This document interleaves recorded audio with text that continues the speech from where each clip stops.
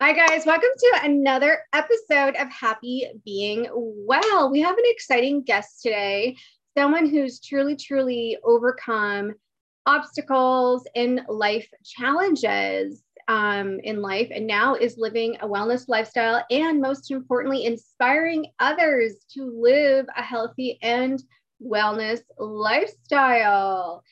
We have LC Curry. He is a podcaster. He's the podcaster of Recovery Soul Food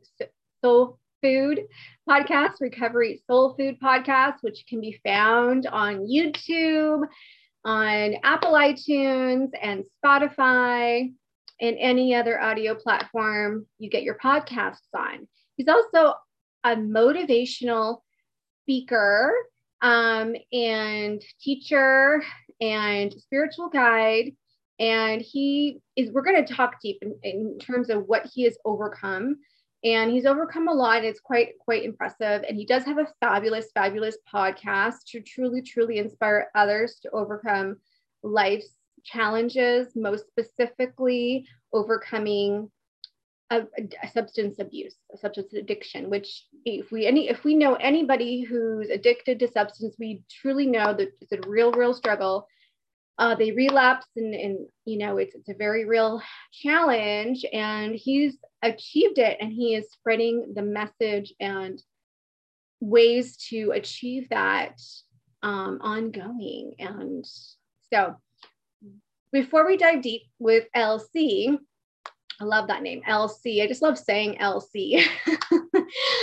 Before we dive deep with LC, this podcast is sponsored by happybeingwell.com, your online store for leggings, 100% natural facial masks, crystals, sage, Palo Santo, all natural essential oils, natural bath soaps, natural deodorants, and much more at happybeingwell.com.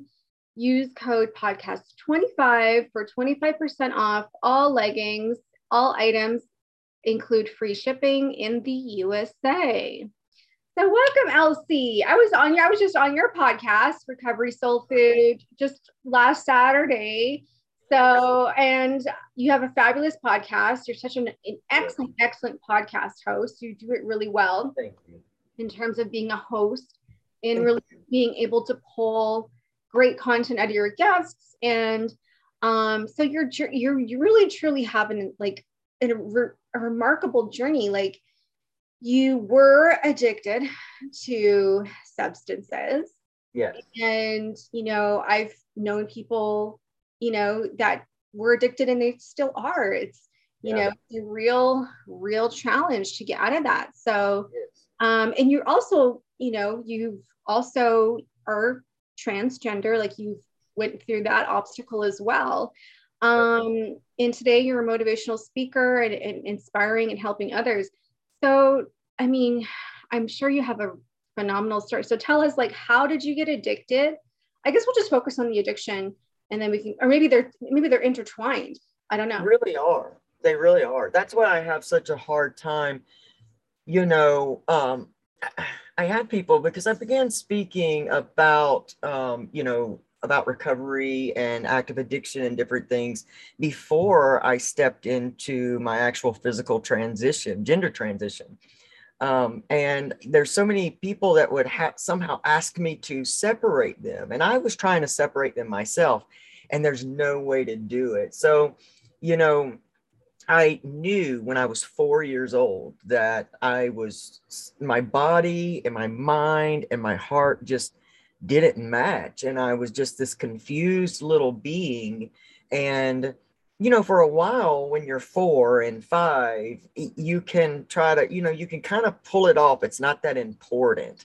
I remember just having so much body dysphoria whenever I would be dressed like in a dress. My grandmother was a seamstress, so she would sew these great Easter dresses, and it was like the most torturous day of my life. Every year Easter would come, and I grew up in the South, so it was this big holiday, and you dress your kids, your grandkids up in these dresses, and it was terrible for me. But my grandfather was my best friend, so everything that he did I wanted to do. And it was just so confusing. But pretty soon after that, I had some sexual trauma that began to happen through one of my mom's husbands. And she and I really went through a lot. You know, he was emotionally abusive, he was sexually abusive, and he was very physically violent. So in amongst this, you know, this confusion that I'm feeling within myself, now I'm having this other trauma, this complex trauma that's happening. And I'm having to be really quiet about it. And, you know, all these things are happening, and they just started kind of compounding on each other. And my mom, who, you know, I love her so much, but she was a, you know, a young person trying to make her way through her trauma. So she was married a lot. So when she left that man, she married another man who wasn't sexually abusive, but he was very, very emotionally and verbally and physically abusive to myself and my sister. So I just kept experiencing all of this trauma, and somehow I kept relaying it back to, it's because I'm some type of abomination. You know, like in the South, we're raised where religion is a basis, you know, in our lives. And so when you hear things, and nobody knew, you know, I never said anything to anyone about, you know, what I was feeling inside. And so I would hear all of the, you know, no one in my immediate family, I never heard anything derogatory, but, you know, the world around us, society around us. And so I really started thinking that I was wrong, that, you know, I was a mistake. Somehow, you know, something was wrong with me, that I would have to change this, and that maybe all of this bad stuff was happening to me because I was somehow born flawed. And yet there was this, my inner self, you know, which of course I didn't identify at the time. There was that part of me that was like not buying into it. So it was just, you know, I was having this internal fight within me. And when I was 11 years old, I I had met my father, my birth father, when I was 8, but I didn't start really spending time with him until I was about 9 years old. And I wanted him to see me and, you know, and accept me. And I felt like he had kind of walked out on me. So everything I did was for him to notice me. And I didn't want to lose his love again. And so he was a weekend drinker, and he would allow me to drink. And I remember at 11 years old taking my first drink and thinking, oh man, like this is exactly what I need to stop reliving and thinking about all this negative stuff that's going on, that'll help me hide this secret, that just allows me to relax and not have to keep so much guard up. So it became an every weekend thing. You know, I would go to my father's house and they would be, you know, having their parties and stuff. And I just felt accepted. I was able to loosen up and be funny. I was a young musician. So, you know, I got to be like the life of their party, and the whole time I was drinking, but I would drink to excess every time. Like I'd be an 11-year-old, 12-year-old just throwing up by the end of the night. It'd just be a disaster. And I just remember in that moment feeling that substance going, this is my escape. And when I was 14, you know, of course, now puberty begins to hit and my body just starts to revolt on me. You know, all of a sudden, you know, when puberty comes and you're sprouting different body parts and things are happening to your body, I was just, I didn't want to live. Like I thought, if I have to live in this body, what am I going to do? Like it's, you know, I felt like I named myself and felt truly that I was God's little joke. And so I began, you know, I began self-mutilation at that time. It was like the only way I could release pain. And I found opiates and marijuana at that time. And when I discovered those things, it was like the happiness that I had always craved, the happiness that I had always desired came in the form of this pill.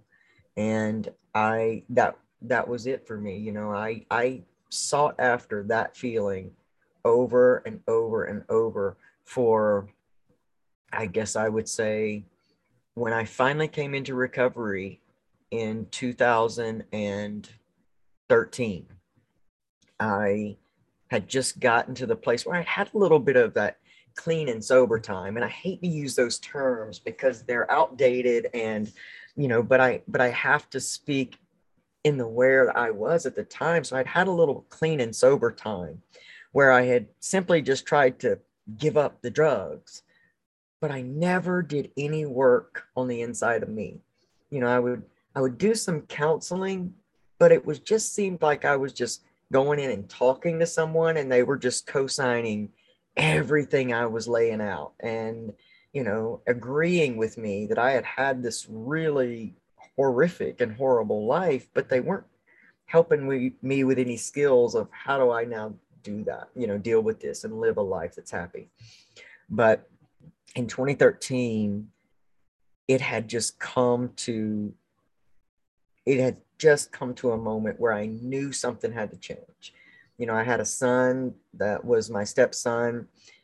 He was 12, 13 years old, and I kept thinking, is this the life, you know, that I want for him to have to go through this, or to set him up now to do this, to deal with his problems in his life? I mean, you know, what am I doing here? And it was a life or death situation. I mean, I had to make a choice. Either I'm leaving here tonight with the clothes I have on my back and whatever money I have, and I'm just going to go away, let my family be better without me, and use until I die, or I'm going to figure out a way to figure this thing out. And something just clicked with me that I had to work on my head and my heart, that it was not going to be enough just to put the drugs down. I had to do something that was going to allow me to find a wellness lifestyle, because addiction's a lifestyle. You know, everything you do is immersed in everything addiction.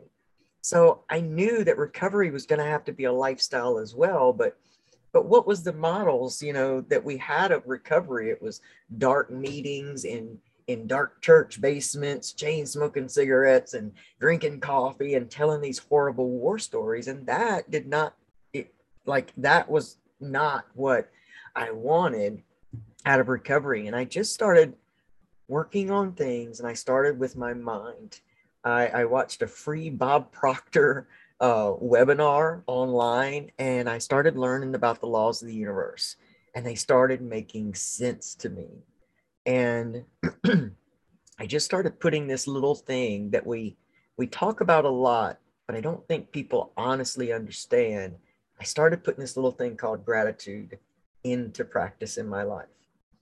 And I remember him saying, when you get up tomorrow, make a list of 10 things you're grateful for. And if you can't find 10, just find 5. And Rita, I had to force myself to put down one thing that I was grateful for.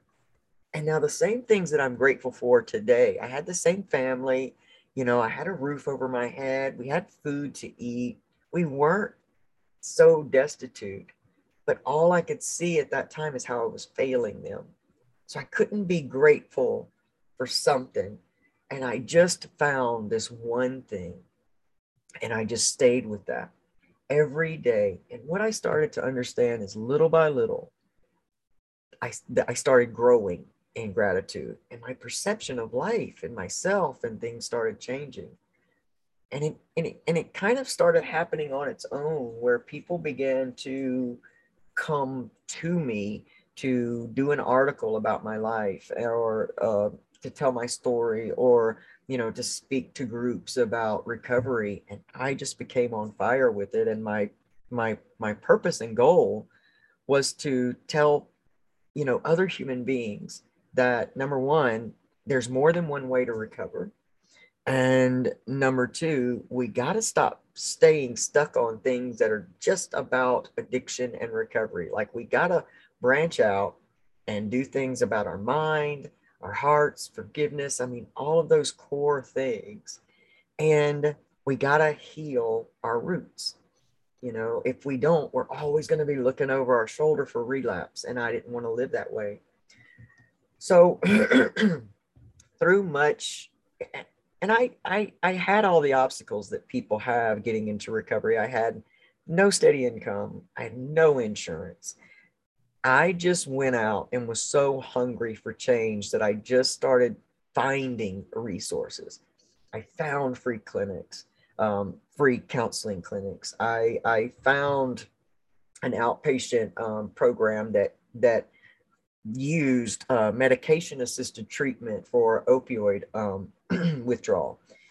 I got into that program and I just started doing things, you know, checking off all my boxes. And as I was healing a lot of that trauma, finally, about 3 or 4 years into my recovery, this nagging, you know, thing that kept coming up inside of me saying, okay, now what are we going to do about this whole body situation? And I would just kind of put it away and say, well, listen, we're doing okay. You know, like we've cleaned our lives up. We've gone through all this trauma. We're doing okay. And it just kept rising up because I never wanted to be a hypocrite. And once again, everything just laid itself out. You know, I had no more excuses. Our son was graduating from high school, so I couldn't use the, well, I don't want him to have a trans parent, you know, in the South and have to go to school and all of that stuff. So I didn't have any other excuse not to explore who I truly was. And once again, the universe laid it out for me. I made an appointment with a doctor in my practice, but it was a new doctor I hadn't met. I got the nerve up to make an appointment to go and say, okay, listen, I'm transgender and I need help. And I went to the doctor. We were having the appointment. She was asking me all these questions. How's your stomach? How's all this? Because I had a lot of stomach anxiety and different problems. I was on many different medications for anxiety and everything. And finally, I'd almost chickened out. And the appointment was coming to a close, and her back was to me. And I said, listen, this is why I'm really here. I said, I'm transgender and I want to step into transition and I don't know how to do it. And she slowly turned around to look at me with this look of shock and awe on her face. And she said, well, you know that I am one of only two, you know, trans care HRT doctors in this area. And it was like, I knew right then that, okay, so I'm making this right decision. The universe is lining it up for me to be here. And within, you know, a month after that, I started my testosterone shots. And yesterday was, I celebrated 4 years in my transition. I've now been in substance use recovery for 8 years. And, you know, podcasting gives me great joy. But what gives me the most joy, Rita, is, you know, meeting people like yourself that have these amazing wellness practices and have come through so much yourselves. See, we're all the same, you know, like we're all really the same, whether we're addicted to substance or Netflix or whatever pacifier it is. We're all just trying to be better humans. And, you know, my point was to bring that into the recovery community. Is like, wait, y'all, we don't have to talk about drug war stories and this stuff. Let's do some things and learn some, you know, different healing modalities that start really changing us from the inside out versus just trying to hold ourselves back from our coping skill.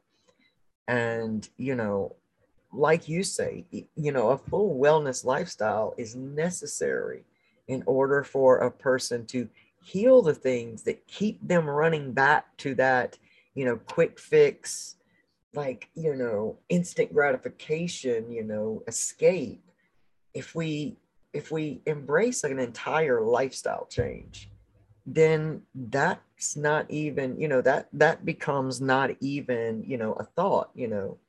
Do I experience triggers? Yes, but they're not triggers where I think about using.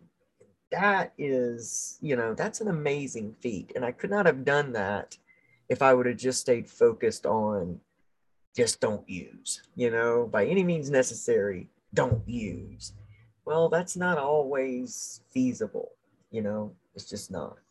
Mhm. Yeah, and also our unconscious mind does not process negative words like don't. So Yes, in a way, when you say don't use, you're just saying use. exactly. Exactly. So, Exactly. and also we're all motivated differently. So I think the common theme with everybody, whether they're addicted to whatever Netflix or they're addicted to procrastination, and because we hear this common theme, people stuck in just being stuck in general, whether it's stuck in a career that they don't like or a job and they don't have the courage to get out of it because it requires effort and work and faith to leave Yes. a steady paycheck and venture off into a new job where they don't know who your coworkers are. I mean, it is a risk. So people just stay stuck in because of those variables, the unknown variables. Or if it's procrastination, I'm not really taking massive action in a business.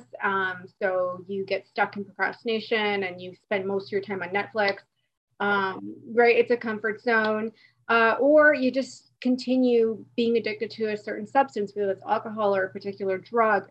These are all addictions, and because procrastination is also addiction. Everything's an Yes. addiction.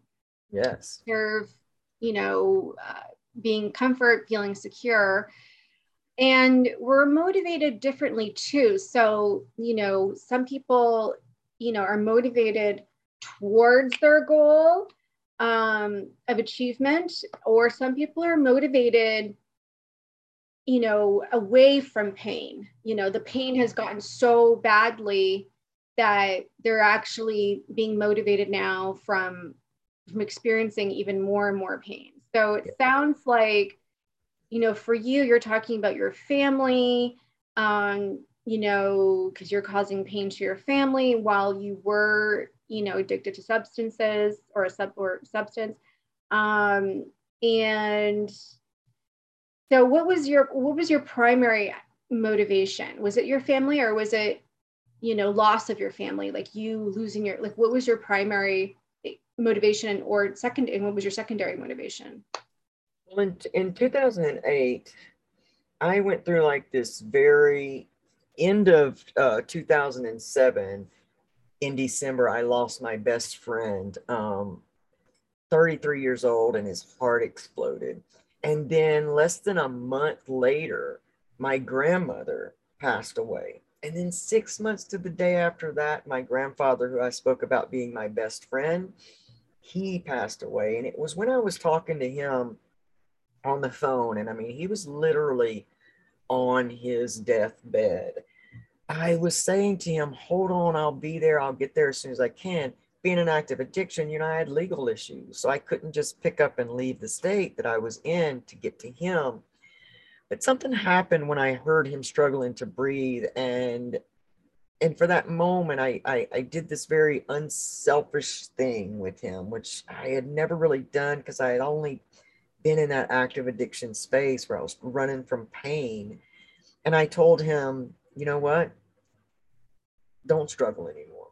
I promise you, I am going to figure this out. I'm going to do something with my life. I'm going to make you proud. I'm going to get clean, so to speak. I'm going to do this. Go ahead and, go in peace. Well, I had no idea how in the world I was going to pull that off because my past experience with getting clean and sober just had not worked. And so there was those 4 years after that where I was still fumbling around trying to figure out how to make this promise, come to pass. So it was a combination of always trying to fulfill that promise because I just knew in my soul that it was not going to be a promise that I was not going to, get to fulfill. I knew I was going to have to. And then that motivation of seeing my son and not wanting to be a hypocrite. I thought of if he were living his life and handling his pain in the same way I was, would I want that for him? And it just made me so sad to think of, instead of me being in the bathroom with a needle in my neck, trying to, you know, get myself out of this pain, I imagined it was him in the mirror. And I thought to myself, would I ever want to see my son that, I felt like was just a gift to me? He was 4 years old when I met his mom. He was everything to me. I just couldn't see him in that situation. And I thought, well, how am I going to help him not get there? Tell him, don't do what I do. How well does that work out? It never does. So it was that inability to be a hypocrite when it came to him. And that kind of served me during the whole recovery process because I just kept working at that. So anything that I was going to try to guide him to in life, anything that was positive, I was going to have to show him, because we know that, people usually watch us more than they listen to us, and especially when we're talking about children. And so I knew that I just couldn't be a hypocrite, that I was going to have to do whatever it took to make sure that I walked everything that I taught to him. So if I told him not to lie, then I couldn't be a liar. And if I told him not to use drugs or alcohol, then I could not be using drugs and alcohol.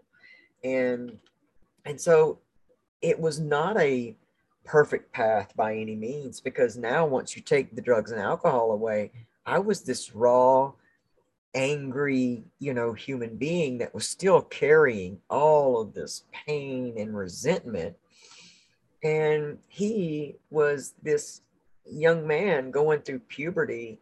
And what I didn't realize is a lot of my anger was tied up in he was getting to experience something that I didn't at his age. So I was almost trying to live my life through him, almost pushing him to do all the things that I wish I would have been able to do if I would have been in my right body, at his age.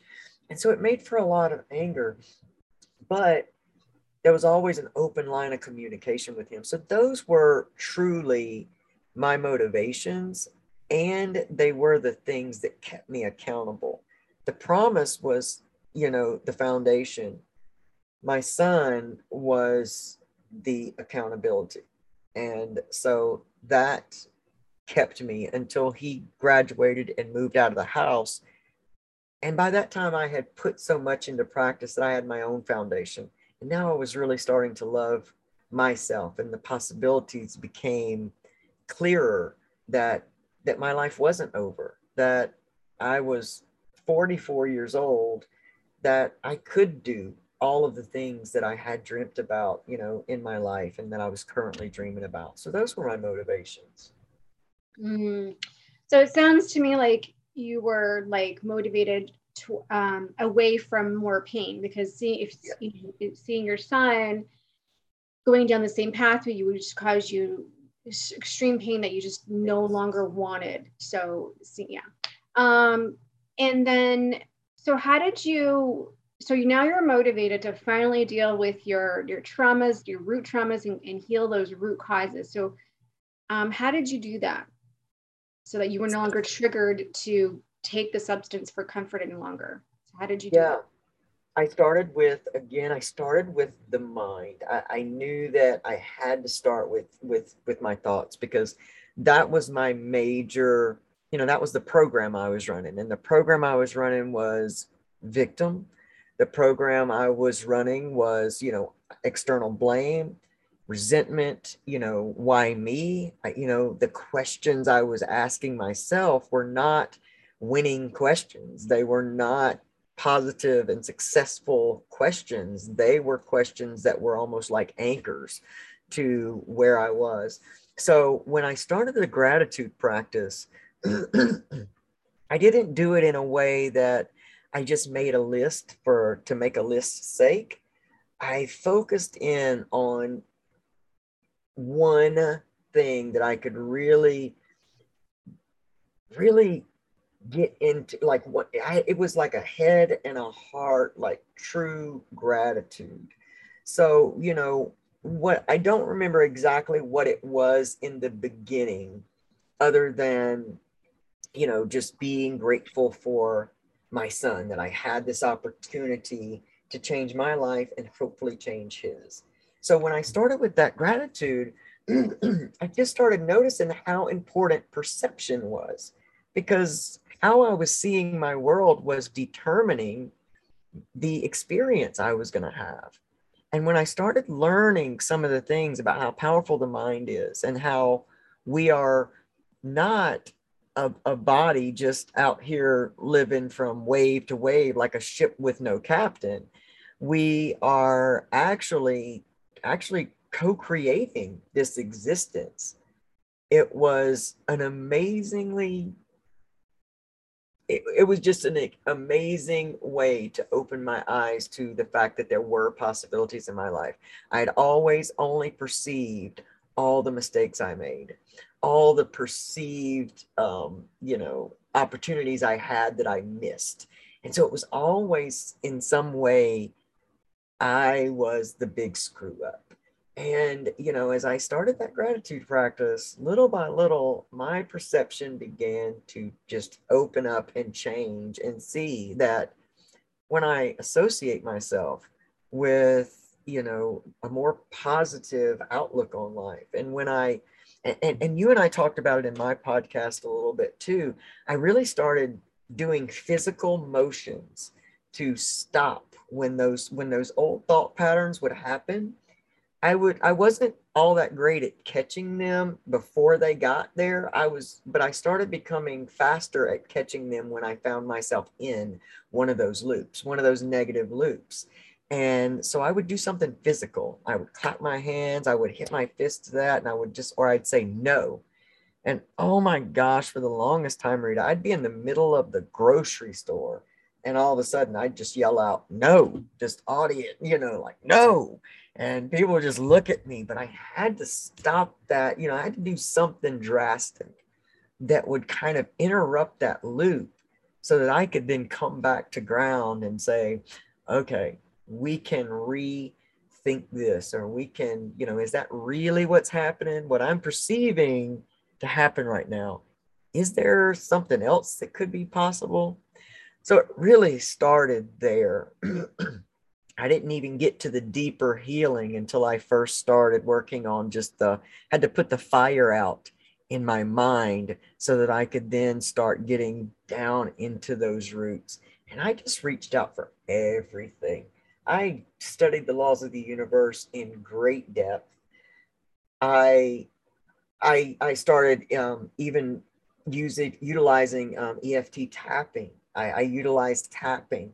I utilized visualization. I also had an amazing psychologist who was probably the most awesome human being I'd ever met, and had this great talent for not co-signing my bullshit, but never being offensive and just stopping me in it. She'd let me finish it, and then she'd just give me another option. Like she here's another possibility of what could be going on.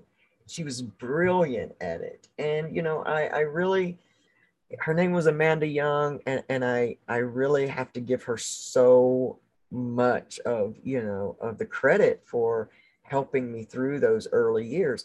And to be honest, the substance didn't even completely go away. There were a couple times in there that I didn't fall completely off the rails, but I dabbled a little bit. But she didn't let me sit in the shame of that. She was like, "Of course you did. I mean, you have been actively using to numb your pain for 22 years. There's no way that you're not going to go back that. I mean, because she knew I was dealing with a lot of stuff and we were working through a lot of stuff. So she was like, why don't you celebrate? And she just gave me another option. She says, why don't you just celebrate the fact that you used once this year instead of every day this year, like last year, and that look at all the tools that you utilized to help yourself, through all of this. Look at the fact that you're in here talking to me the day after you had this situation. Before, you would have fallen down and just kept rolling down and down and down until you landed in a prison cell somewhere, and then you decided to, get clean again. She was like, we're going to do this a whole nother way. And it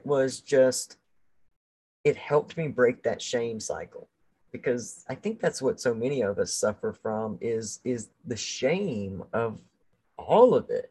It almost becomes like a moral failing, other than, a coping mechanism.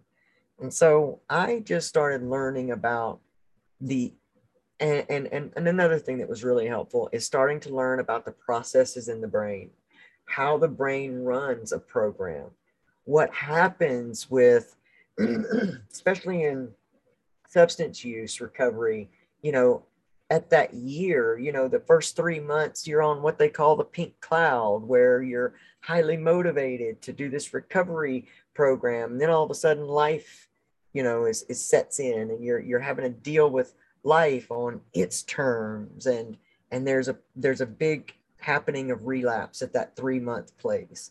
Then there's that year mark where your brain is going to send you into a wildly hard trigger, because it's almost like when we go to delete a file on our computer and it says, are you sure you want to delete this file, permanently delete this? Well, I realized that the brain was doing that as well. And what spurred me to start podcasting about this stuff is because I didn't learn about that until I started studying to become a certified drug and alcohol counselor. And I thought to myself, why are we not teaching people that are going through this? Why are we just teaching professionals this? We need to be talking to the people that are relapsing, and this is happening to them because they're not understanding that this is a brain and a chemical process. They're thinking this is a moral process, that this is a weakness, and that they don't have the willpower to stay clean, when in reality, this is what your brain's going to do. These are the chemicals and the hormones that it's going to send out, and your vibration is going to vibrate that trigger right to you. And learning about stuff like that, where it kind of took a lot of that shameful pressure off of me, so that I could kind of get out ahead of these things that I knew would come, was vital. I called it my recovery battle plan. And every year it changes because we grow and change. But in the very beginning, it was so specific that I would plan a different route to drive to work. I would not listen to the same music that I listened to all my life. Like, I had to turn everything off to create a new normal for myself. And some of that music I still don't listen to this day, because it doesn't hold the same meaning and stuff. So that recovery battle plan was me getting out in front of what I knew was going to trigger me. You and I have talked about too how important it is to study yourself.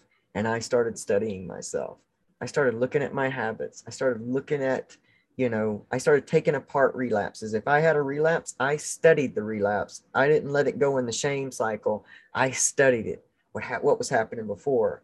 Where was my brain at that time? What had I been thinking about? What was I listening to? What was the emotion?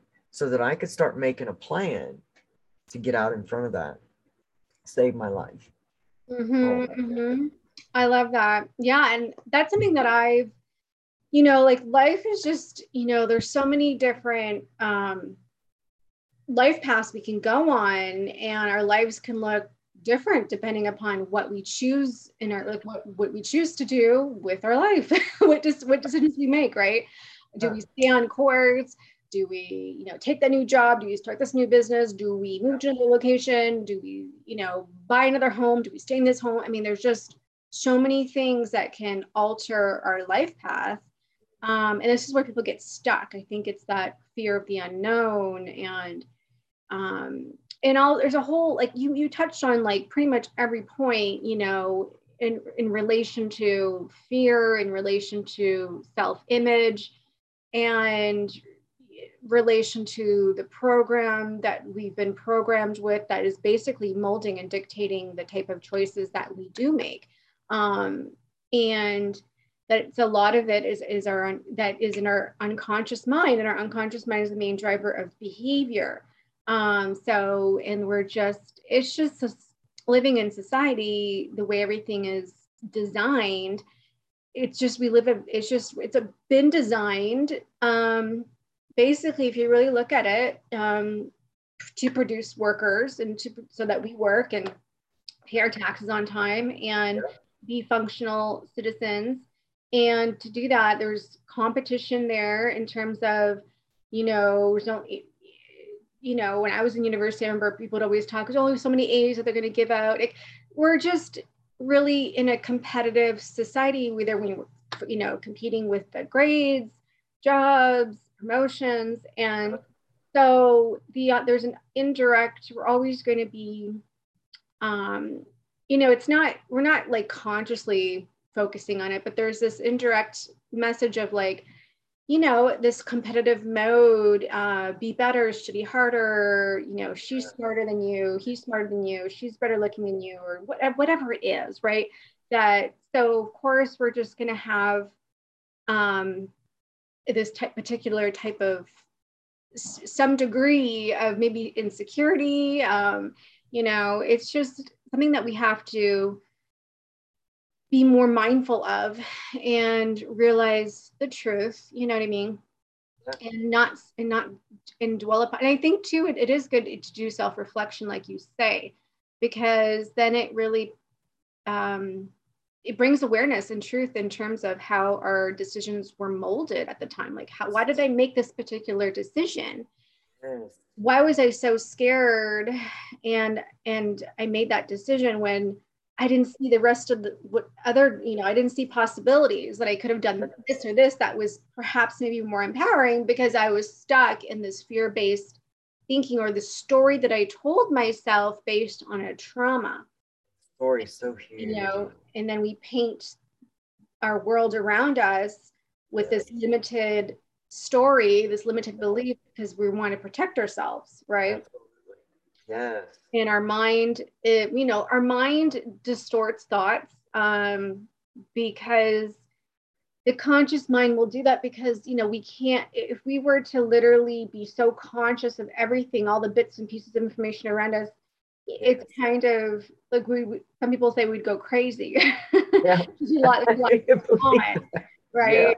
Yeah. To be able to hold that capacity. And then, so it's why we generalize information. So this is where stereotypes, it's why as humans, we typically like to form stereotypes, because it's just a quick and easy way to interpret information. And so the more and more mindful, like you say, like how our brain operates in terms of how we process information, we have these filters of distortion, generalization, all based on our personal past history. Yeah. So, and all of our personal past history, like, is so different. Like your personal past history is so different than mine, because, I don't know what it's like to grow up and feel like, I'm in the wrong body, right? But you do, right? Yeah. So it's like we just have different experiences. But you're also right, like that you touched on the point that either way, maybe you experienced that, like universe is playing a joke on me. I don't fit this gender, I fit more so this gender. However, I've experienced as a girl, maybe, I wish I was taller. Why am I, it's still the same Yes. particular, I don't know, I guess you could say insecurity, It is. particular, obstacle or challenge Yes. we've, are experiencing, that we feel smaller, I guess you could say, or a burden or something, that we're Yeah. not, as if like we're not 100%, like we don't have all the cards that everybody else has, Yeah. type of Yeah. thing, like we're missing out, or Yeah. we have a burden or something. But we all have it, just in Yeah. different So true. different forms. Yeah. Our similarities are so much more than our perceived differences. And I think that that's the message that, I really try to do with everything that I do, when even doing, I started a podcast called The Transgender Mentor, and I'm kind of on hiatus with that right now because it's almost the same as Recovery Soul Food, because in all honesty, we're talking about the same things. And, I believe that our past program has been put into place so that we all kind of follow the same guidelines. But why that becomes so, some of us feel so disconnected from that is because I believe that we're all authentically meant to be these very different, parts of human consciousness. I mean, when we talk about being all divine expressions in human form, like if we're all the same, it would be ridiculously boring. But for so long, the program was be the norm, like this is the norm and this is where you want to try to be. And so we kind of learn subconsciously to hide those authentic parts of ourselves. And so when we would have, whether it's the shape of our nose or our ethnic background or whatever, being trans or gay or whatever it is, we just subconsciously absorb that that is wrong because it doesn't fit in this box. And so we should somehow we write this story around how bad our authentic parts are. But what I'm learning and what I've learned through this process is the further that I ran away from my true self, and being trans isn't even that, it's part of it. But the further I ran away from my authentic divine self, the more disconnected I got. And the more disconnected I got, the more I used, the more I needed to pacify my pain, whether it was with heroin or pills or alcohol, or like you said, procrastination or and Facebook and whatever else. That was, I'm moving upstream. And every time I think we want to escape from ourself or our moment, is a beautiful indication that we are moving upstream, that we are moving away from our divine authenticity. And all I really had to do, and it sounds easier than it truly is is stop running and turn around and begin to walk back home to myself. Because the moment that I accepted that, okay, I'm transgender, was the moment that I could then begin that alignment process.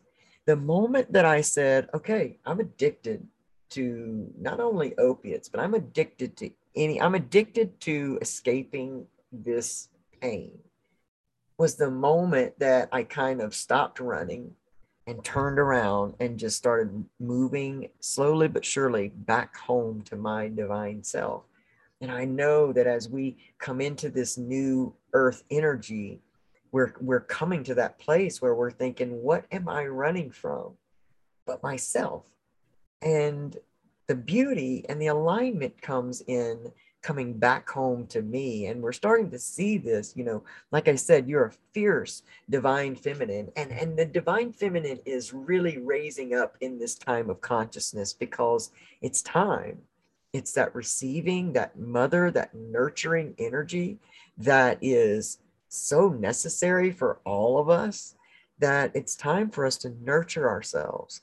It's time for us to accept ourselves for what that is and not just depend on, you know, we gotta not just depend on, you know, if I'm transgender, I can't just depend on a physical transition to think that I'm going to do that and my whole life's going to be okay, because that's external, you know. So the real healing and the real self-love's got to come from deeper than that and within. And that yes, I love that physically I'm beginning to look like, you know, feeling more at home in my body. But if I stop right there, that's just a surface level. And what'll happen is I will have all kinds of surgeries, and now I will present as this person, and I'm still going to feel empty. And when I feel empty, I'm going to say, I regret doing all that, because, and that's when we get people that, you know, walk into suicide, or people that relapse after 20 years, or people that have, you know, gender affirming surgeries and then they regret it because we're looking for that outside thing to bring in to make us happy. When really, like you say, we got to be happy being well within, and then that is what translates out, and we, you know, vibrate back into us the things we want. You know, that reticular activating system in our brain is huge. And, you know, when we learn how all of this works, you know, and learn to work with that and come home to ourselves, that's when we find peace and we become happy being well, you know.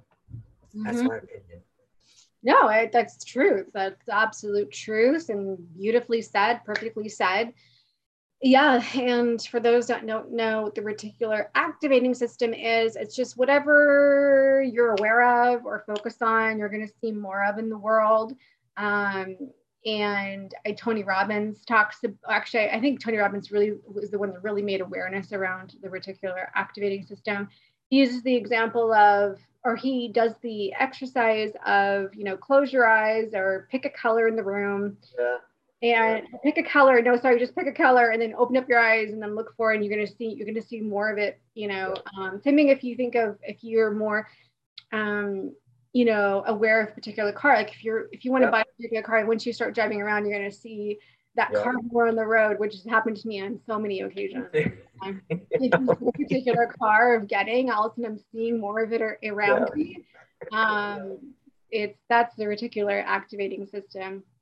And for people in active addiction, this is key, because everybody thinks, I used to think of it too, is like, how can I go into, you know, a crowd of 1,000 people who aren't using drugs, but the one drug dealer will find me, like it's written, you know, on my face. Well, that's it, you know, that's what's happening. You know, your reticular activating system is vibrating in a certain way, and that guy will find you no matter what. So, you know, that's a big thing for people that are in substance use recovery, is like, why does this keep happening to me? Because it's still active. That reticular activating, that thing is active. Yeah, and because it's an addiction, you've experienced it so many times. You know, this is where we talk about manifesting. Now, you know, it's like basically the reticular activating system, because you're not only like, you've experienced what it's like to take that particular substance. You also experience what it's like to interact with the drug dealer. Yeah. So you know what it feels like, you know what it looks like, and so it's really embodied in you. So you really put it out there. So that's how manifesting works. Is a perfect example. I think a lot of people don't really fully understand manifesting. That's why it's getting a bad rap. Yeah, you're right. Because it really involves all of your senses, and I think it's particularly hard when you've never experienced what you want to get, right? So that's a perfect example, because you've already experienced it, I don't know, like 50,000 times before. So it's really easy to manifest. You know, right? Because you've been there, done that. You know what it feels like, you know what it looks like, you know what that feels like or thinks like or whatever, all your senses, right? You're touching on that. It's very important. You're touching on something that's very important right now, because a lot of what we're hearing in the manifestation spiritual worlds and is all about manifesting stuff. And that's the thing, people are trying so hard to manifest stuff because they think that stuff is going to make them feel a certain way versus manifesting the feeling, and then the stuff naturally comes. But the way it's being sold, on YouTube or all of these little programs, it's being sold in make your lists and visualize this. And people are really missing out on how much that law of attraction is already at work in their life. It's why, like you said in the beginning, the subconscious along with the universe doesn't understand negative words like don't. Whatever you are emotionally connected with, mentally connected with, what's going on in your energy is what you get back. So I think what you're saying right now is so important and it's vital in the world, because manifestation is about to get a bad rap again, like it did back in the 80s when they first started talking about it, because it's external. Everybody's trying to get to feel. In the 80s, manifestation? Yes. Yeah, there was a big. I didn't know that. Yeah, there was a big wave, law of attraction wave, and then it came back in the 90s and quickly went downhill because again, it was all about manifesting stuff and they weren't getting to the roots like you're talking about now. So I thought manifesting came about from that movie The Secret that was, Bob Proctor was in, Laura Langford, Michael Beckwith. That was like the third wave. That was that was released in 2006. I thought that's where it came from. Like, oh, The Secret, and then it popularized it and made it mainstream. Yeah, no. So I didn't realize that it existed prior. Because Earl Nightingale was talking about it. Yeah, that's right. The Think and Grow Rich guy, it came through with waves. But, now that we're talking about it, sticking to the reticular activating system, you're going to start seeing some stuff about it, I know, when this is over. Well, I already have. I know who Earl Nightingale is. I definitely know the book Think and Grow Rich. I think it's because they never labeled, they didn't give it that. Right. So I'm not attaching it to them. But yeah, they definitely talked about it. But each one comes in a wave. Each decade has had its waves. But I think what's important about what you're talking about right now in the conversation we're having is like, I don't want to see it tank again because people are just wanting to get stuff for the feeling. What we're talking about on your podcast and what you do and on Recovery Soul Food and what we do is that it's deeper than that, like if you get the feeling has to come before the stuff comes. So when people are just trying to manifest stuff, it doesn't happen. And then they say, oh, this crap doesn't work. But yet it's thoroughly at work in their lives already, because they're saying, but I don't want to be in debt. But debt just keeps coming because, like you said, the universe doesn't understand I don't want to be in debt. It is connected with how are you vibrating? You're vibrating in fear and debt. And that's what keeps bringing it back. Not because you're a bad person or you're a bad manifester. You're a perfect manifester. It's just that, it's surface level. And we got to go deeper than that. Deeper.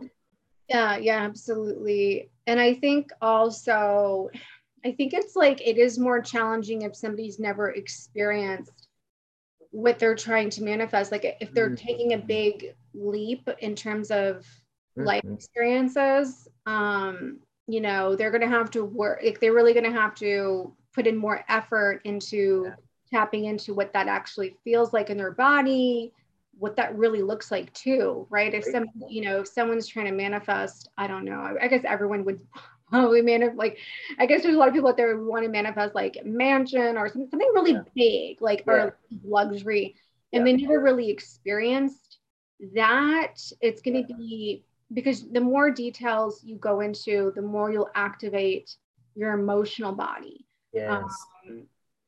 And so, and that's why it's really important to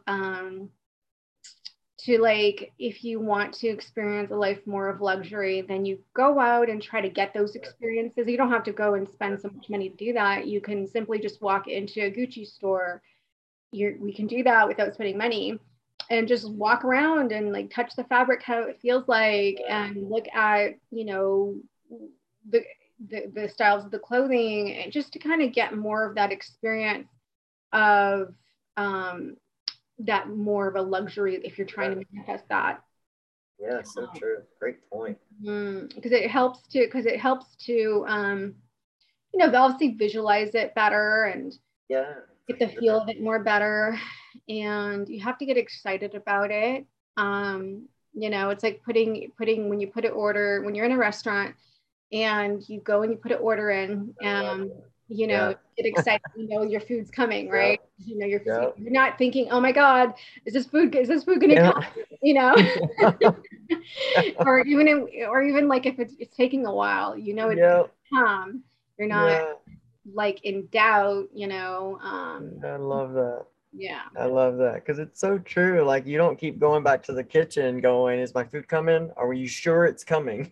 Like we do. And we're trying to I guess manifest it's not coming, things. so I guess we have to leave the restaurant, Right. It doesn't work. This ordering shit doesn't work. He's not making my food. And it's so true. And it sounds trivial, man, but it's so true that we do that with things. And I think it always comes back to that self-worth thing. Like whatever you're asking for, whatever it is, do you truly feel worthy of it? Because if there's something in you that doesn't quite feel worthy, and I think that's where we get to even go even deeper down into those blocks, there are things that kind of block us from certain things. And Rita, what you just said is such a great example because, if you've got a block when it comes to like living a luxurious life because you've grown up like I did in a trailer park, well, it's going to be far-fetched for you now to try to manifest this luxury lifestyle. And I think what Rita's saying about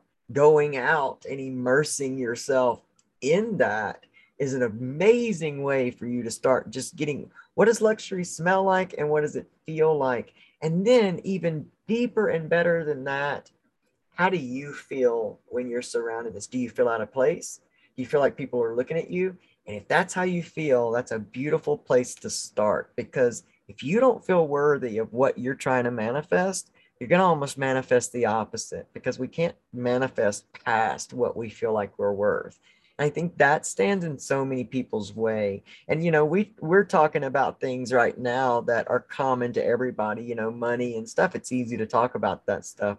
But for people that are even trying to manifest a really healthy, lifestyle and a healthy body, it's the same kind of concept, like what does a healthy body feel like? What does that look like to you? Like, what does that even mean? We're so good at giving these general terms, but how do we truly manifest that if we don't really know what that means for us? So I often take the time to make out my little list, or write myself like letters about what my life is. And it even biblically writes out manifestation process for us when we ask and believe we have already received. Like if you've asked for it, it's done. Now, trust that and go through what life brings you, because life will prepare you for what it is you truly want. And sometimes that's going to look like circumstances that you think are just the opposite. But there's always a beautiful lesson within each circumstance we go to. And if you've asked your higher power, whatever you call it, whatever you named something that's bigger than you, if you ask that for this certain thing or this certain way of being, trust that what you're going through is in preparation, that you are being prepared to be in that position you want, to have that money that you want, to have that place, that house, that mansion, whatever it is that you want. You're being prepared, because in all things, suffering only truly comes when you find no reason for it. And, I, for one, decided that I was no longer going to suffer for suffering's sake. Like, if I'm going through something, then I know there's a deeper reason for it. And I just lean into what it is. I mean, even health problems I've been experiencing, I'm leaning in because I asked for the motivation to have a healthier lifestyle. Well, guess what? That came in a health breakdown that forced me to be more conscious and intent upon doing certain things, bringing certain things physically into my life to make my body feel better. You know, I work on my mind, I work on my spirit, but I was lacking in some of my body stuff. So now I have this health issue, and now I, you know, am suddenly like motivated and really putting things into practice that is ultimately for my highest and best good. And maybe it doesn't feel like that or look like that when you're right in the midst of it. But I think if you keep that intention that even this is for my highest and best good, then you're on that manifestation, you know, like path to it. You know, we often want to manifest things and get it now, but I know you've heard this because we probably listen to a lot of the same stuff. I mean, how many times have you wished somebody in traffic to, you know, be run over by the bus, or, you know, you say something like your boss, well, I hope he falls down a mine or some, you know, if we had instant gratification, you know, manifestation, we would probably all be in trouble. So we got to thank God for that buffer between that. Yeah. Yeah. It's awesome. Yeah. I And I love think, life. and also, I think because there's a buffer there because it has to be in repetition. It has to be repetitive Mhm. to Great point. really build up that energy and to be able to really embody it. Yeah. I think it's just to build up. We're just building up energy, and it's like building up an energy ball. It gets bigger and bigger, and then you finally just really push it out Yeah. to Yeah. the universe to kind of or you know, you could look at a different or just having that energy level like be around us and are part of our aura that we pull it into our existence in So terms of true. situations or people or So true. circumstances or resources Yeah. or opportunities to get what we want to manifest. So yeah, it's a build up, and you have to do it repetitively daily, Yeah. like you know. You know, Dr. Joe Dispenza talks about that, you know, and gives examples of how his daughter has manifested things. You know, she would literally do the visualization meditations, you know, involving all the senses, making sure that you're aligned, your mind and body are aligned, that heart coherence with the mind when doing it. And she, you know, sometimes she would manifest in 30 days or 90 days, but it's daily, like a Yeah. daily meditation Yeah. practice, to manifest it. Yeah, that's just how it just takes, it's just work and discipline. And I think that, you know, due to technology, we've become probably more, you know, as overall, you know, technology has allowed us to be, it's kind of more lazier, right? Like they would Sure. start saying that with the calculator. Like I remember my grandparents would say, "Oh, the calculator is forcing you not to like do math in your Yeah. head." And now with the cell phones, we don't remember phone numbers anymore. I mean, now there's, you know, our refrigerators. I mean, I don't have a sophisticated smart fridge, but I've seen them. I don't even know what they do. I don't. I've seen them in homes, and you know, like we have smart cars now, and I mean, you don't even have to turn your head now if you want to True. parallel park. You just look at the computer and Right. Right. it's just technology is doing more and more for us, and it's just and it's instant too. Now we're so accustomed to instant having things show up at our door, whatever we want, and it's, you know, instant. You know, you don't have to drive anywhere to get a particular product that we want. You know, so I think I'm saying that because when we look at doing spiritual work or healing work, it's not instant, and there is no pushing a button to have it arrive at your door. I think that's For sure. why most,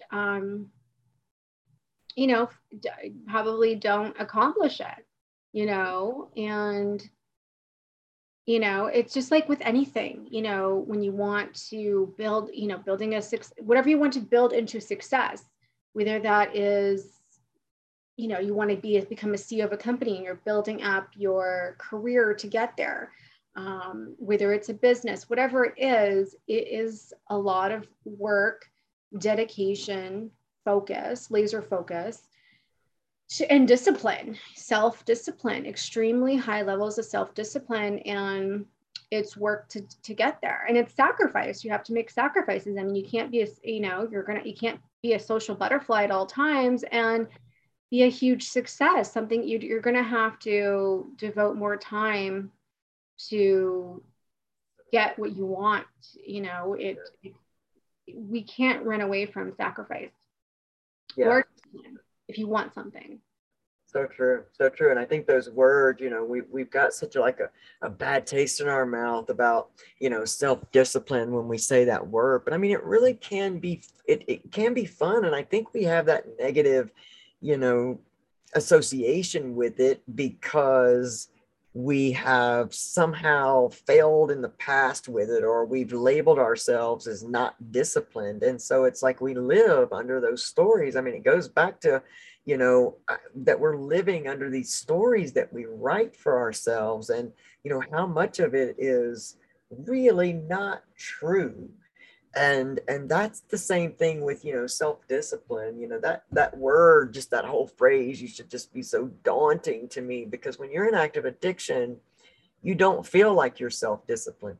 But let me tell you something, it takes self-discipline to get up when you have no home, you're homeless, and you're broke, and you have no job, and you have this one need, which is to get well that day. It takes discipline to get out and go make it happen. And I really try to give that, to flip that around for people in active addiction. Is like, look, you already have all the skills that it takes to be a high level CEO. I mean, whatever you want to be, you already have the skills. It's just that you're telling yourself the opposite story, because what is entrepreneurship other than making something out of nothing and grinding it out and making it happen? And it's sacrifice, and it's discipline, and it's all those things we're talking about. And for every person in active addiction, you've done all of that and then some. You just have to flip around your why. What is it that you're wanting now, and utilize those same skills that you have. And I think that turning it around and letting it kind of marinate on people like that, you almost see, like I've been able to see in giving that talk in front of groups of people, you see the shift happen right behind their eyes. Like, you're right, like I did things that I'm not proud of, but these are the things that I did because my why, was so powerful. And now we just have to replace that why with, what's your new why? Is, do you want to show every person who said you'd only ever be nothing but a junkie? Do you want to show them that you are much more than that and you can do anything you want? Or do you want to keep living safe under the stories of, well, I've ruined my life. Well, people don't hire felons. Well, I can't do all of this. Live under that safety, and you'll never discover who you truly are as a powerful, creative being. And that is, I think that's the biggest sadness to me in life, is to see so many people deciding to stay living under those labels, because labels limit. And, you can't, once you define yourself as something, I don't buy into the adage of once an addict, always an addict. I also, 12-step programs are wonderful. They help people, and I'm for everything. But you'll never hear me introduce myself as, hey, my name's LC and I'm an addict, because that is not my prophecy. And anything that comes after I am, that's basically what you're building for yourself. And when you limit yourself by saying, I am an addict, you'll work your butt off trying to live outside of that limitation, but you won't get there, because every 12 hours you're continuing to affirm that to yourself. And I just do not let anybody I work with on a personal guide level, coach level, I just do not allow them to say that, because that is not the truth about you. That's a story. It has been followed up and solidified with some behaviors, and all of that stuff, but behaviors can change. You can change a behavior today, and it will take massive action. It will take a new thought process. It will take telling yourself a new story. So tell yourself the story of what does the perfect you look like, and as we're talking about, as you're telling yourself that story, what does that feel like? What does it smell like? What are you surrounded with when you're living this perfect life of you? And let that marinate in, and interrupt those old stories that play with that new story. It says, no, that's my old story. This is my new story. Mm-hmm. And like you said, it may not happen overnight, but one of the fast tracks to manifestation is truly getting to the root of, if it's a car you want, ask yourself, why? What is the feeling I'm looking for? Is it belonging? Is it to be seen? Is it for people to think you're important? Do you want to feel important? Because if you can get down to the root of what it is that you're wanting that thing to produce, the emotion you're wanting it to produce inside of you, then you can make that emotion happen right now. If it's importance you want to feel, then find a place where you're already important in your life. Cultivate the feeling of importance, being seen, being heard, being understood. And what you'll find is that physical stuff, it'll fall into your lap, because you already know the feeling. And there's, like, you and I do the work of deeper healing. And then when you think you've gone as deep as you can go deeper, because there's always a little root hanging under there. Mm-hmm. And so it's vital what you're doing. I love what you're doing in the world. Mm-hmm. I appreciate it so much. Yeah, there's many layers, and I just constantly have to pull back those layers, and then you have to take an integrated approach. It's like you have to program yourself with positive images or positive audio and education. Yes. But you also have to deal with your blocks too. Like if you don't feel worthy of it, or your traumas, and try to identify it and then release it, and also empower yourself with new programming.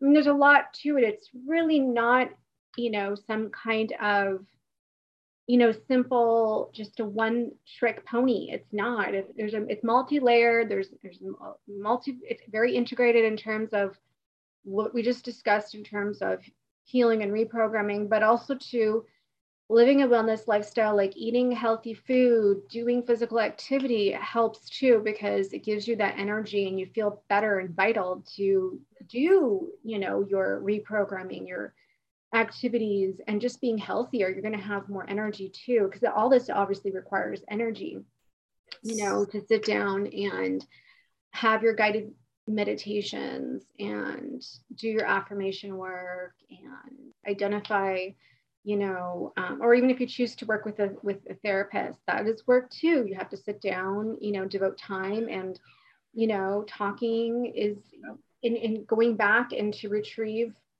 those memories, to be able to identify and then release them. And like Elsie said, oh yes, you do have to make sure you do choose to work with a therapist, that you choose somebody that is competent. And yes. And I'm sure people have run into there's some therapists out there that they haven't even released their traumas yet. Right, and they are not, you really have to work with someone. Find somebody that is, number one, competent in the field that you are seeking.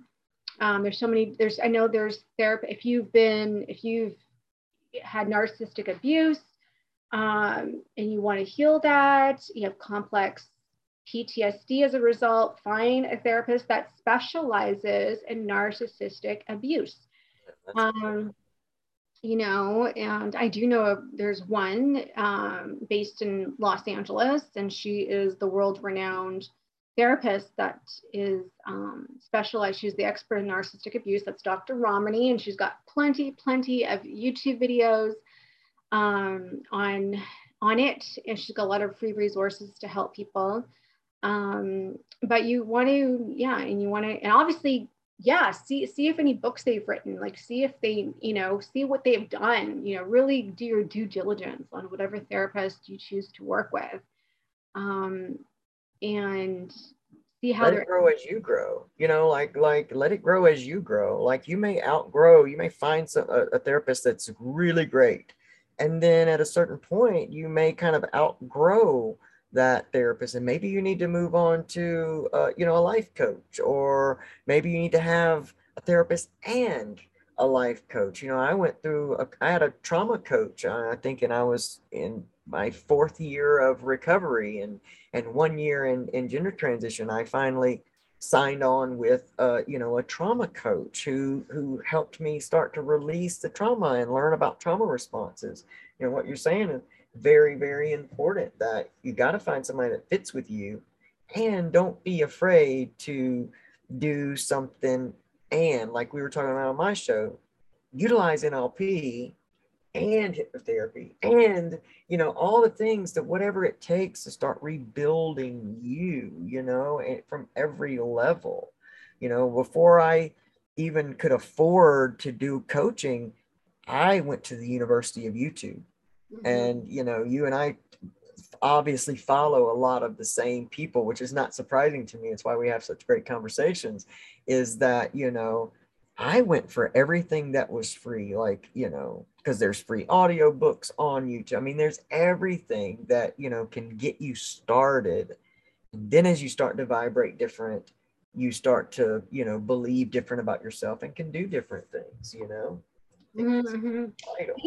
And it's ever-growing journey. Like I'm still learning and growing. Like it's and embodying more and more of it. It never stops. And also too, you have to keep surrounding yourself around it, because we live in a world that is always going to throw negative shade at you.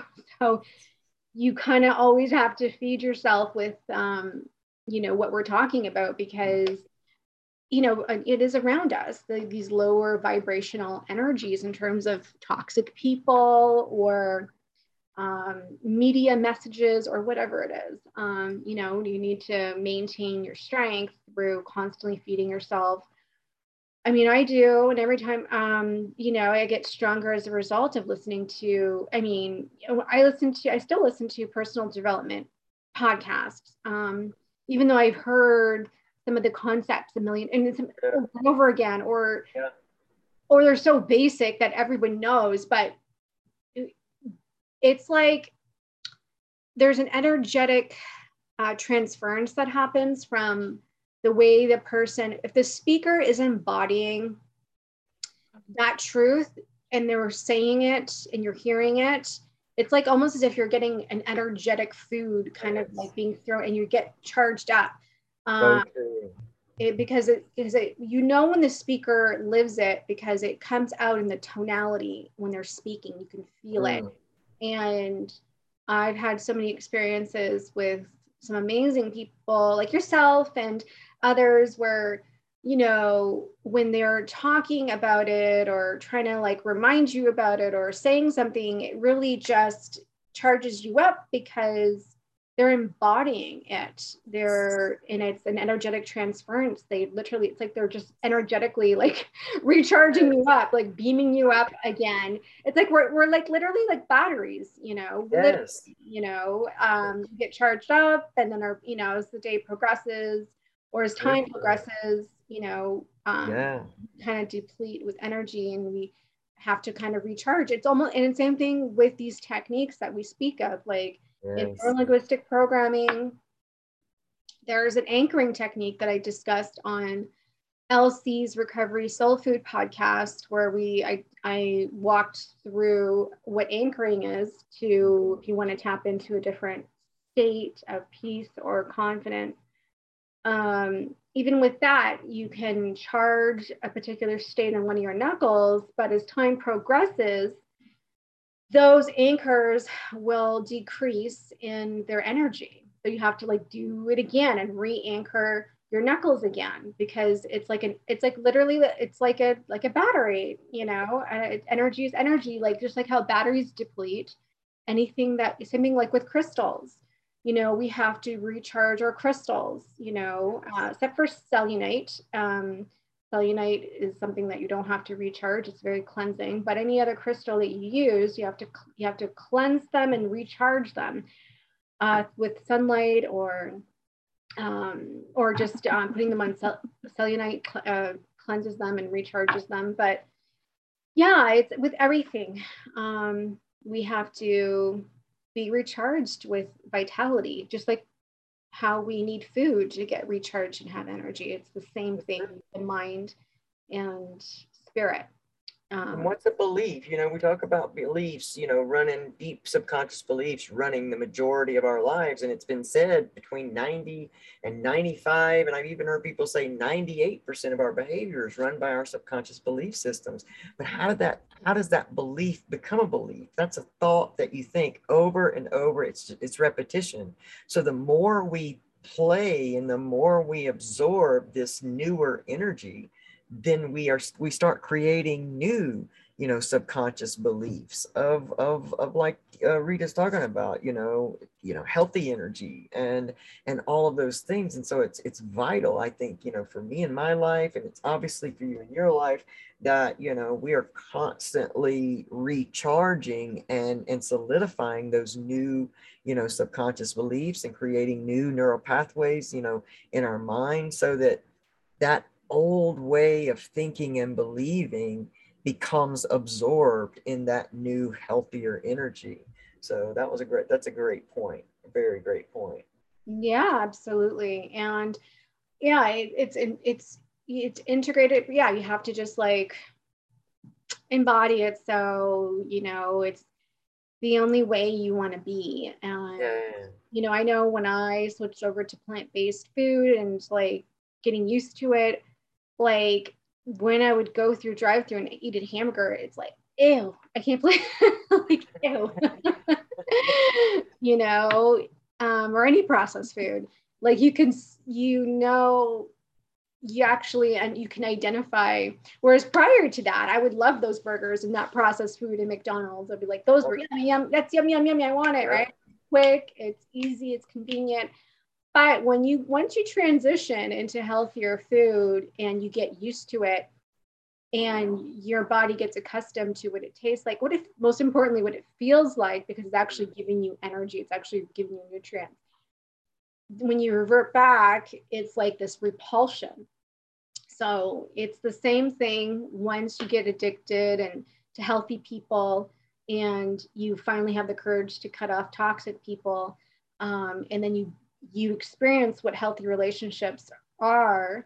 Once you meet a toxic person, you're going to be able to identify a toxic person a lot quicker. And it doesn't matter what charismatic traps they're trying to bait you in with, or how good looking they are, you're immediately repulsed, because you've experienced the contrast, and you know what that feels like, and that's not good, and you know the consequences of that, because now you're in a healthy space and you're in healthy relationships, and you're just going to be repulsed. You will never, you know, go back to toxicity in whatever shape or form that toxicity is. So it's that's why living a wellness lifestyle, mind, body, and spirit, is so vital. And you're going to just, it really truly improves the quality of your life. And, you know, really truly. And this is why I have this podcast. This is why I provide wellness products that inspire people to do wellness activities, whether that's yoga, meditation.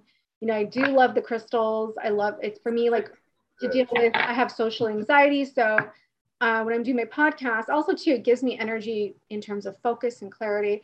So I just like hold my crystals now as I'm doing podcasts, whether I'm a guest in a podcast or I'm doing my podcast, and it really helps. And, you know, so whatever it is, and plus I'm probably creating a neural pathway with that too, helping to, you know, charge up my energy. And being more empowered as opposed to having my nervous system get racked up with nervous energy. So it's just the only way to be. I love it. Be happy being well. That's right. I love it. I love it. Yeah. Yeah. And everybody, like, follow Elsie's podcast, and you don't have to, like Elsie said, you don't have to have experiences with substance abuse, to benefit listening to Elsie's podcast. And like Elsie said, like he doesn't even, like, it applies to everybody. So he's now basically talking about personal development toward people that are trying to stay sober and live a sober lifestyle. And he has a phenomenal podcast. So Elsie, if anybody wants to further, like, you're a teacher, you're a motivational speaker, if anybody wants to work with you, maybe have you speak at their workplace or something, or work with you as a teacher, spiritual guide, where can they find you and learn more about you? In all reality, you can actually message me. The quickest way to get in touch with me for any kind of speaking engagement, or if you want to work one-on-one, would be my Instagram handle, which is @recovery_soulfood. Our podcast is available on all the major podcast platforms, and of course on YouTube at youtube.com/recovery soul food. But I think that the Instagram is the quickest and easiest way for people to really, like, truly get in touch with me. And if you're ready to go deeper in your life, and you're not necessarily looking for someone to help you stay, in a lower vibration state, like if you're really ready to raise your vibration and really embrace, all of your possibilities, then absolutely contact me, because those are the people that I'm really interested in working with. And I only open up so many spots every year to work with people, because, I'm looking for those people that are truly just ready and maybe feel stuck in a certain place and just can't figure out why. And I want us to, I don't want to tell you why, I want us to just kind of figure out how we can absorb that and move through to help find and empower oneself and embrace your own authenticity. That's what I want to offer to people and offer the world, is like, look, you are authentically amazing. And don't turn away from that because society may label you as a nerd or label you as whatever. This is not where we're going to the authentic you. And so, if you're ready to find that and ready to embrace your greatness, then make sure you get with me at recovery_soulfood on Instagram. Perfect. And so I will have the link to Elsie's Instagram page, and I will have the link to his YouTube channel where he pushes out all of his podcasts onto his YouTube channel, Recovery Soul Food. And also on his Instagram page, he does have a Linktree link where you can still access his podcast and whatever other links to contact him or learn more about him as well. So, all right. Thank you so much, Elsie, for being on the podcast and pouring into the Happy Being Well audience. And it was truly, truly insightful. And I think this is probably perhaps the longest conversation I've had with a guest on the Happy Being Well podcast. And no surprise, we're both highly passionate about personal development and wellness and personal development junkies. So of course, we're going to dive deep into insights and techniques on basically how to be happy being well and get away from toxicity into wellness and happiness and empowerment.